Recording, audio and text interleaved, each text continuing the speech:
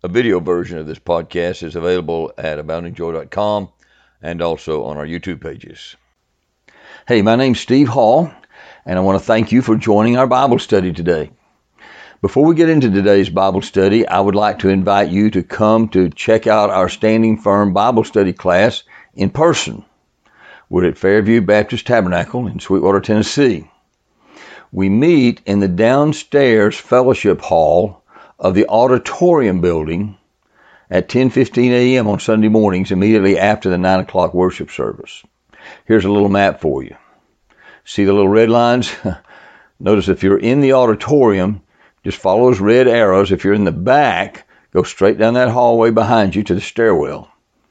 If you're near the front of the auditorium, you can go out the left door, and I mean left as you're sitting in the auditorium looking toward the pulpit and the choir. Go to your left, go out that door, all the way down to the end of the hall, keep to your left, all the way down to the stairwell, and then turn right and go down the stairwell. We meet in the fellowship hall around the tables near the kitchen downstairs. If you have trouble with stairs, there are men driving golf carts near the entrance to the auditorium building at the crossover there who will be glad to give you a ride to a door that enters the building on our level, so you won't have to do any steps at all.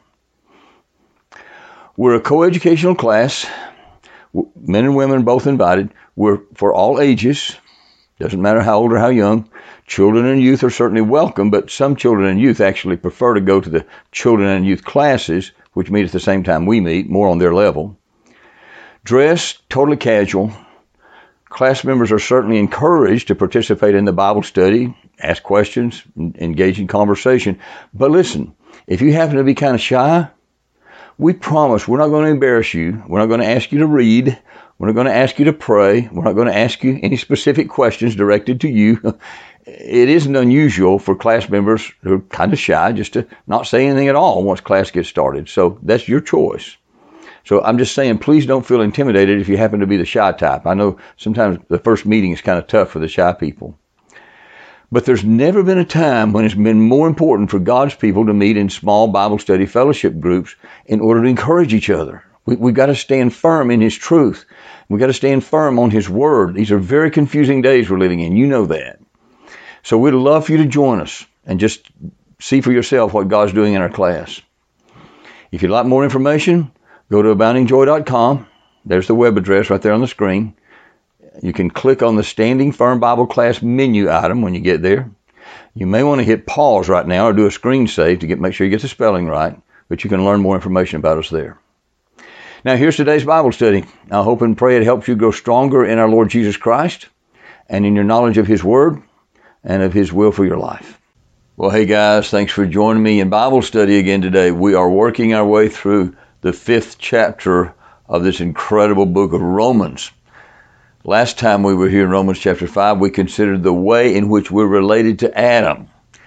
And we considered how God ordered it such that when Adam sinned, we all became guilty with Adam. We were in Adam. We saw there's a physical and natural relationship to the fact that he was the ancestor of us all. And in that sense, we were in him. But more importantly, we saw how Adam was appointed by God to be the head of the human race. And therefore, the effects of his sin passed on to all his descendants. And we looked at what that might mean, looked at some analogies. And then we looked at the last phrase of verse 14, which tells us that Adam was a type of him who was to come. Adam is a type of Christ. And that means there's certain similarities between Adam and Christ. Namely, both Adam and Christ were appointed by God to be heads of a stream of humanity. There are two great branches of mankind. All humanity is in Adam. Adam is the ancestor of us all at birth. We're all descendants of Adam, and we're all in Adam. And then, of course, there are those of us who are in Christ. That's all of us who've experienced the new birth in Christ. And so Adam and Christ each stood as a representative of all his people, and each one has passed on to his people the effects of his work. Remember, the primary thrust of this whole passage from verse 12 down to verse 21 is to show that just as we were once related to Adam, so now all of us who've trusted Jesus are related to Jesus. The point of this passage is to make that comparison clear. But we've already begun to see that while the similarities are critically important, we need to understand that the contrast between Adam and our Lord Jesus Christ are huge. And that's why after the last phrase of verse 14, he gives us the parenthesis of verses 15, 16, and 17 to highlight these contrasts between Adam and Christ. So today what we're going to do is take a little bit closer look at this second parenthesis beginning in verse 15 and looking on down through verse 17. But first let's just read this whole passage again just to get it in context beginning in verse 12. This is God's word. Listen carefully. Stay with me. Therefore, just as through one man sin entered into the world, and death through sin, and so death spread to all men because all sinned. For until the law, sin was in the world, but sin is not imputed when there is no law. Nevertheless, death reigned from Adam until Moses, even over those who had not sinned in the likeness of the offense of Adam, who is a type of him who was to come. But the free gift is not like the transgression. For if by the transgression of the one the many died, much more did the grace of God and the gift by the grace of the one man, Jesus Christ, abound to the many. And the gift is not like that which came through the one who sinned. For on the one hand the judgment arose from one transgression, resulting in condemnation. But on the other hand the free gift arose from many transgressions, resulting in justification. For if by the transgression of the one death reigned through the one, much more those who receive the abundance of grace and of the gift of righteousness will reign in life through the one, Jesus Christ. So then, as through one transgression there resulted condemnation to all men, even so through one act of righteousness there resulted justification of life to all men. For as through the one man's disobedience the many were made sinners, even so through the obedience of the one the many will be made righteous. And the law came in that the transgression might increase. But where sin increased, grace abounded all the more, that as sin reigned in death, even so grace might reign through righteousness to eternal life through Jesus Christ our Lord. The last time we were in chapter 5, we talked about one of the contrasts between Adam and Jesus. It's not explicitly stated in this passage, even though it's very much implied, but it's explicitly stated in Paul's first letter to the Corinthians in chapter 15. We looked at this last time. Let's look at it again. Thus it is written, the first man, Adam, became a living being. The last Adam became a life-giving spirit. But it's not the spiritual that's first, but the natural, then the spiritual. The first man was from the earth, a man of dust. The second man is from heaven. As was the man of dust, so also are those who are the dust. And as is the man of heaven, so also are those who are of heaven. Just as we've borne the image of the man of dust, we shall also bear the image of the man of heaven. So it makes it very clear there. So our relationship to Adam is physical and natural, and our relationship to Christ is spiritual. But it's important to emphasize that does not mean any less real. We talked about that last time. There's a danger for some people anyway to see spiritual things as somehow less real. If anything, they are more real because the things that we see, the physical things, are temporary, passing away. The things that are not seen are eternal. Now, when we read these verses, there's an obvious contrast all the way through. When we read it focusing on Adam, for example, we'll notice words like transgression, judgment, condemnation, death reigned, made sinners. These words just jump out at us. It's hard to miss them.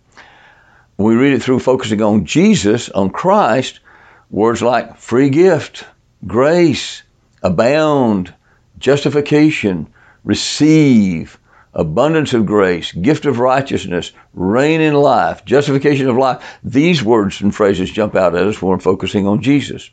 So I want us to consider some of these contrasts. For example, in verse 16, he contrasts one transgression of Adam with many transgressions that Jesus blots out. The wonderful truth is that not only have we been delivered from all that we inherited from Adam, we've also been cleansed and delivered from all the sins we ourselves have ever committed. And we've all sinned a great deal more than we realize. The word receive in verse 17, those who receive the abundance of grace. That carries an implied contrast anyway, because we became guilty in Adam unconsciously. We didn't have to think about it. We just were born that way. God has to reveal it to us that we were guilty in Adam. But we don't become righteous in Christ unconsciously. We have to consciously, voluntarily receive and trust Jesus. We repent of our sins and trust Him very consciously. So the word receive is extremely important here. We don't want to miss that. Another contrast is found in verses 16 and 18. Verses 16 and 18 tell us that judgment arose from one transgression, when Adam disobeyed God and ate the forbidden fruit. But the middle of verse 18 teaches us that it was through one act of righteousness, an act of righteousness, that enabled us to be in Christ. The deed of Adam that's affected all of us was a transgression. The deed of Christ that's affected all of us who receive Him was an act of righteousness. A great contrast, of course. Look back at verse 15. We see two beautiful words that Paul keeps coming back to again and again and again in this letter. The words are grace and gift. Much more did the grace of God and the gift by the grace of the one man, Jesus Christ, abound to the many. Look at verse 16. The gift is not like that which came through the one who sinned. Last part of verse 16. On the other hand, the free gift, there it is again, arose from many transgressions. Comes back to that thought again in verse 17, in the middle of the verse there. Much more those who received the abundance of grace and the gift of righteousness. God wants us to know how important these words are. He keeps coming back to them again and again, underlining it, emphasizing it. Grace, gift, grace, gift. He just hammers it home. He doesn't want us to miss it. We need to have those words engraved in our hearts and minds. Grace, gift, grace, gift. And of course the contrast is with the idea of wages. When we finally get to chapter 6, at the end of chapter 6 and verse 23, we're going to read this. The wages of sin is death. But here is again the free gift of God is eternal life in Christ Jesus our Lord. The wages of sin is death. Sin earns a wage. Wage is death. Grace is the opposite. Grace means unmerited favor. Grace is kindness towards those who don't deserve it. We don't deserve that kindness in any way.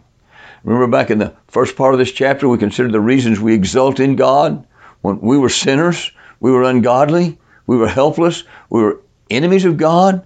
And what did He do? He justified us. That's grace. God didn't choose you or me because we were better than everybody else. If He'd done that, what He did would no longer be called grace. It wouldn't be grace.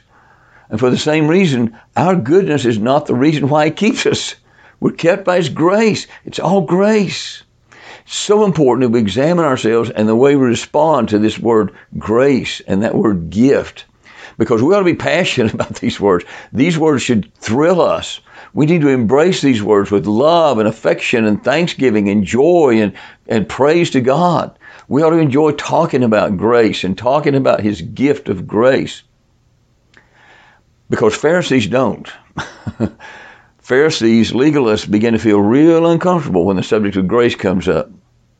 Legalists, Pharisees, they kind of take pride in doing some of the work themselves that they believe contributes somehow to their favor with God and their salvation. But grace leaves no room for that. There's no room for pride in grace. We don't have any basis for pride. None of us deserve this. If we find it difficult to forgive people personally, that may be a clue that we got a problem with grace. If we somehow feel that people have got to earn blessings from us, that may be a clue that we've got a problem embracing this whole concept of grace. We need to examine ourselves here. Do we really embrace grace? And we need to all pray that God would root out these tendencies we may have towards Pharisaism, legalism, and that God would enable us to really fully and completely just embrace with great love and passion and thanksgiving the words grace and free gift. So important. Such a contrast. Now there's another word in verse 15 that points us to another tremendous contrast between Christ and Adam, and that word is abound. You notice that word, the last part of the verse there? Much more did the grace of God and the gift by the grace of the one man, Jesus Christ, abound to the many. Abound. The same idea of abounding is implied in those first words, much more, abounding, much more. We see it again in verse 17, in the middle of the verse, much more, those who receive the abundance of grace Comes out again in verse 20. Grace abounded all the more. Grace abounded all the more. Now think about that enormous contrast of that with what we have in Adam. In Adam, we're guilty. We sinned in Adam. And as this passage has clearly shown us, that guilt and that sin brings about judgment and condemnation and death and destruction. In Christ, we receive justification and life and abounding grace on the one hand. In Adam, death. Death, totally non-productive, dead end. Certainly no fruitfulness, no development, no growth, just death, despair, hopelessness. It's horrible.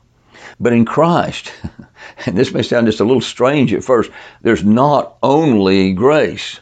It sounds a little strange, doesn't it, to say, use the word only with the word grace, only grace, because the word grace all by itself sounds wonderful enough. What do you mean, not only grace? But God chooses to underscore and emphasize His grace by telling us He gives us more than just grace. He gives us abounding grace. We need to meditate on this, guys. The idea, the picture He's giving here is grace that just keeps growing and overflowing and increasing more and more and on without limit, multiplying, developing, reproducing, abounding. It's the same concept that He hints at in the Gospel of John in chapter 1, verse 16. He said, for from His fullness, the fullness of Christ, we have all received, look at this, grace upon grace. Grace upon grace. The pictures of grace going on, so abundant it cannot be measured, more and more grace. About the time we think we've got all of Jesus, about the time we think we've experienced everything He could possibly want us to experience, God breaks through and reminds us there's more, and there's more, and there's more, and it's going to continue throughout eternity. Abounding, overflowing grace, ongoing, forever. Abounding grace. It's amazing. Hard for us to wrap our brains around, but we need to try. You remember the final pages of C.S. Lewis' book, The Last Battle? Aslan saying, come further in, come higher up, come on, there's more. It just keeps on getting more and more amazing. Look at Ephesians chapter 2. But God, being rich in mercy, because of the great love with which He loved us, even when we were dead in our trespasses, made us alive together with Christ. By grace you have been saved, and raised us up with Him, and seated us with Him in the heavenly places in Christ Jesus. Look at this. So that in the coming ages He might show the immeasurable riches of His grace. The immeasurable riches of His grace. Abounding grace in kindness toward us in Christ Jesus. Look at Ephesians chapter 3, verse 8. To me, though I'm the very least of all the saints, this grace was given to preach to the Gentiles the unsearchable riches of Christ. The unsearchable riches of Christ. So God's teaching us that it's really too much for our little brains. We really can't grasp all the implications of His abounding grace. Grace upon grace, the immeasurable riches of His grace, the unsearchable riches of Christ. It's too much for us. We can't wrap our brains around it, but we need to try our best. We need to contemplate it. We need to meditate on it and try to understand what He's done for us and what He's doing for us and what He's going to do for us. He's done so much more for us than we usually think about. I mean, if He had stopped with just forgiving our sins, we think, this is awesome. My sins have been forgiven. If He just placed us back in the position that Adam was in before Adam sinned, we'd say, wow, this is incredible. This is wonderful. But He says, no, I've done much, much more than that. We're no longer in Adam at all. We're in Christ. It's more than we can understand. When God placed Adam in the Garden of Eden, there was a sense in which Adam was on a kind of probation. He was innocent to a point up till the time he sinned, but he had the ability to move out of God's favor. He was liable to fall away from God. And of course, that's exactly what he did. But now we're in Christ. We're not on probation like Adam was. God's going to drive that truth home to us very powerfully in Romans chapter 6 and Romans chapter 8. I'm excited about those chapters. Lord willing, someday we'll get there. But once we're truly in Christ, once we've truly trusted Him like a child, He's promised He will keep us. We cannot fall out of His grace. He guarantees our glorification. He teaches that in many places in His Word.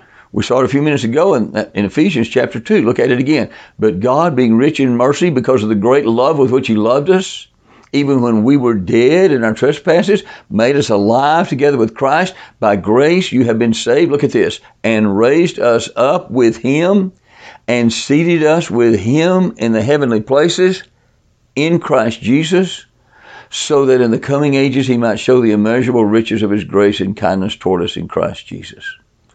That's all past tense. He's telling us that he's already done it. Back in chapter 5, we saw the same truth in verse 9. Since, therefore, we have now been justified by his blood, much more shall we be saved by him through the wrath of God. He said, it's as good as done. It's going to be done. If you've already experienced my salvation, you're going to be saved from the wrath. Communicates it again in chapter 8, verse 30. Those whom he predestined, he also called. Those whom he called, he also justified. Those whom he justified, he also glorified. He uses past tense. Isn't that strange? We've not experienced glorification yet, but he's saying it's as good as done. I've settled it, God says. You can't miss it.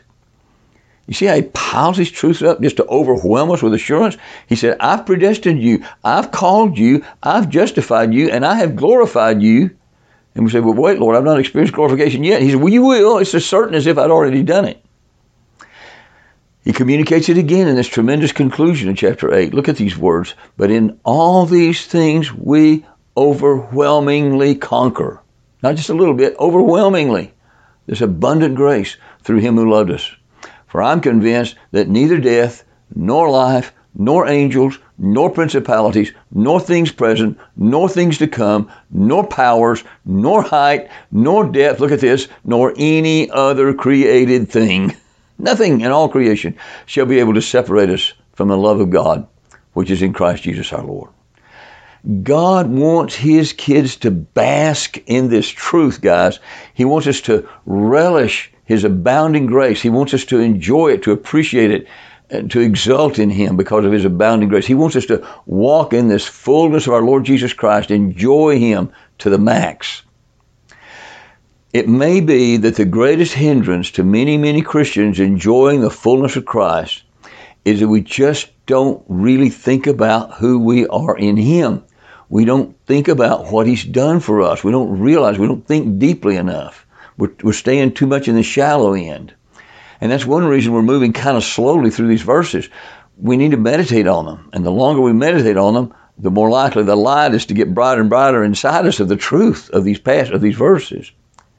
So easy for us to get out of balance here. Most of us are keenly aware of our weaknesses. We are. We're still living in the flesh, right? We know we're weak. And we know we're susceptible to temptations, and we're fighting temptations. We know we're in that battle, and we're keenly aware of the temptations we tend to fall in. And sometimes we're so aware of that we forget the rest of the story. Sometimes, for example, when we're sharing the gospel with people, we'll use an illustration that goes something like this. And I've used this many, many times with people. I think it's a good illustration. But, we'll say, somebody has said receiving the gift of eternal life is like a beggar receiving a gift from a king. The beggar doesn't deserve the gift from the king. He can't earn it. There's nothing he could do to deserve it. So that beggar just receives. All he can do is receive the gift and be thankful. So somebody said, sharing the gospel is kind of like one beggar telling another beggar where to find some bread. And I've used that many times when I'm sharing the gospel. And there's nothing wrong with it. It's true. The danger of that illustration is what we may leave out is that God doesn't leave us as beggars. We come to him as spiritual beggars. All of us are on the same plane. We're on the same ground. We're in the same boat. But when we come to him, we're not beggars anymore. We're children of the heavenly King. We're enjoying grace upon grace upon grace, abounding grace. I want you to use your imagination with me just for a moment. Let's see if we can get a picture here that might help us appreciate this. Imagine that you've been imprisoned. And it's in the most horrible dungeon you can imagine. It's dark. The walls are massive, heavy, impenetrable. Your cell is slimy and nasty and totally dark. And there's a horrible, disgusting stench in the air. It's constant. You have no hope for release. You long ago gave up making scratches on the wall to mark the passing of the days. And you're just sitting there in a dark, wet corner, waiting to die.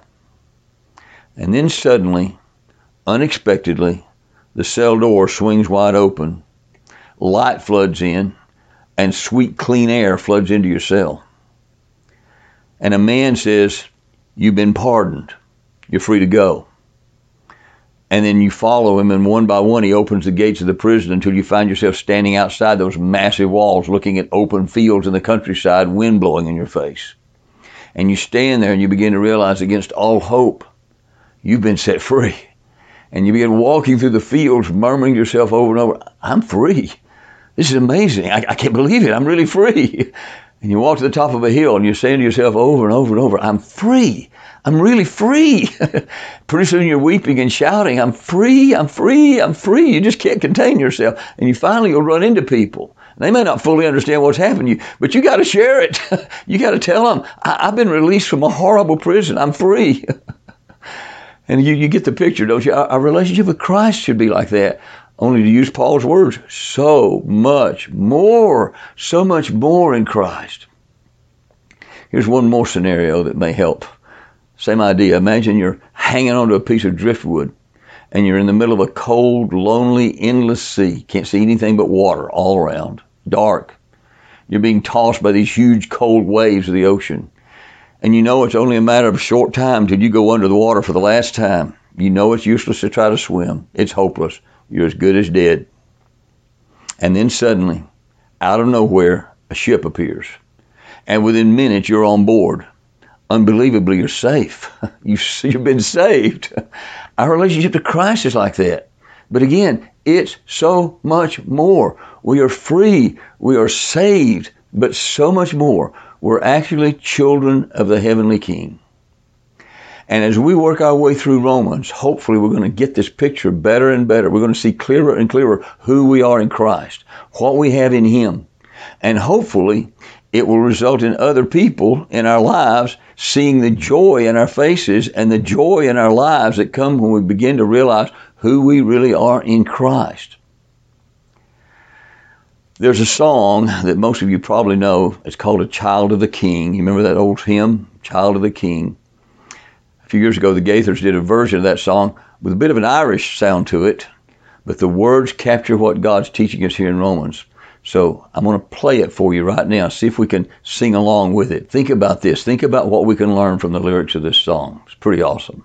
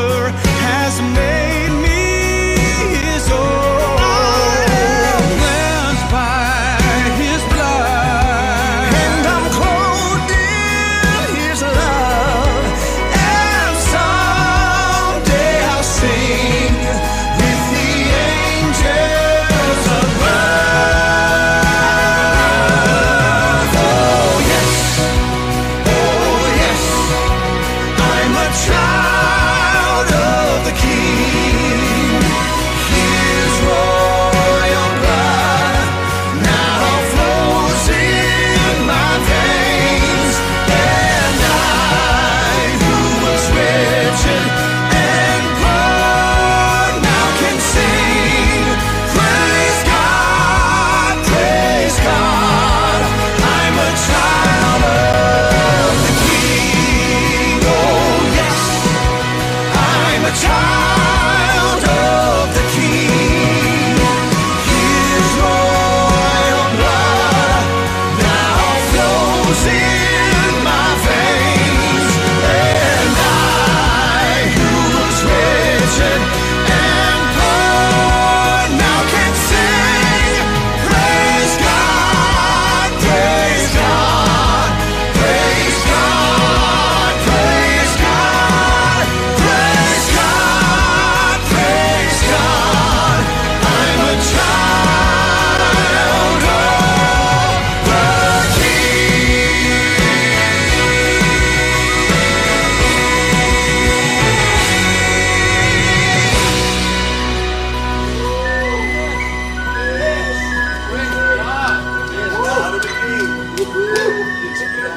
So good.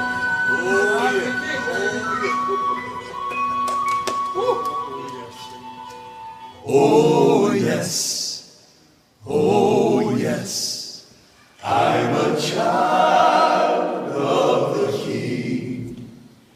His royal blood now flows in my veins, and I, who was wretched and poor, now can sing. Praise God, praise God. I'm a child of the King. Father, help us to appreciate more than we ever have before your abounding grace upon grace. Help us to appreciate what we have and who we are in Jesus. And Lord, may that cause us to be filled and overflowing with joy that we really are children of the heavenly King. Lord, you're amazing. You've done an amazing thing. And so many times we don't let ourselves think deeply enough about what you've done to give you great praise and great glory and great honor. So Lord, we pray that somehow we'll get this internalized, that others will see and desire this joy, this relationship we have with you, this just phenomenal and amazing and overwhelming. Thank you, Lord, for your abounding grace. All because of Jesus, we pray in his name. Amen.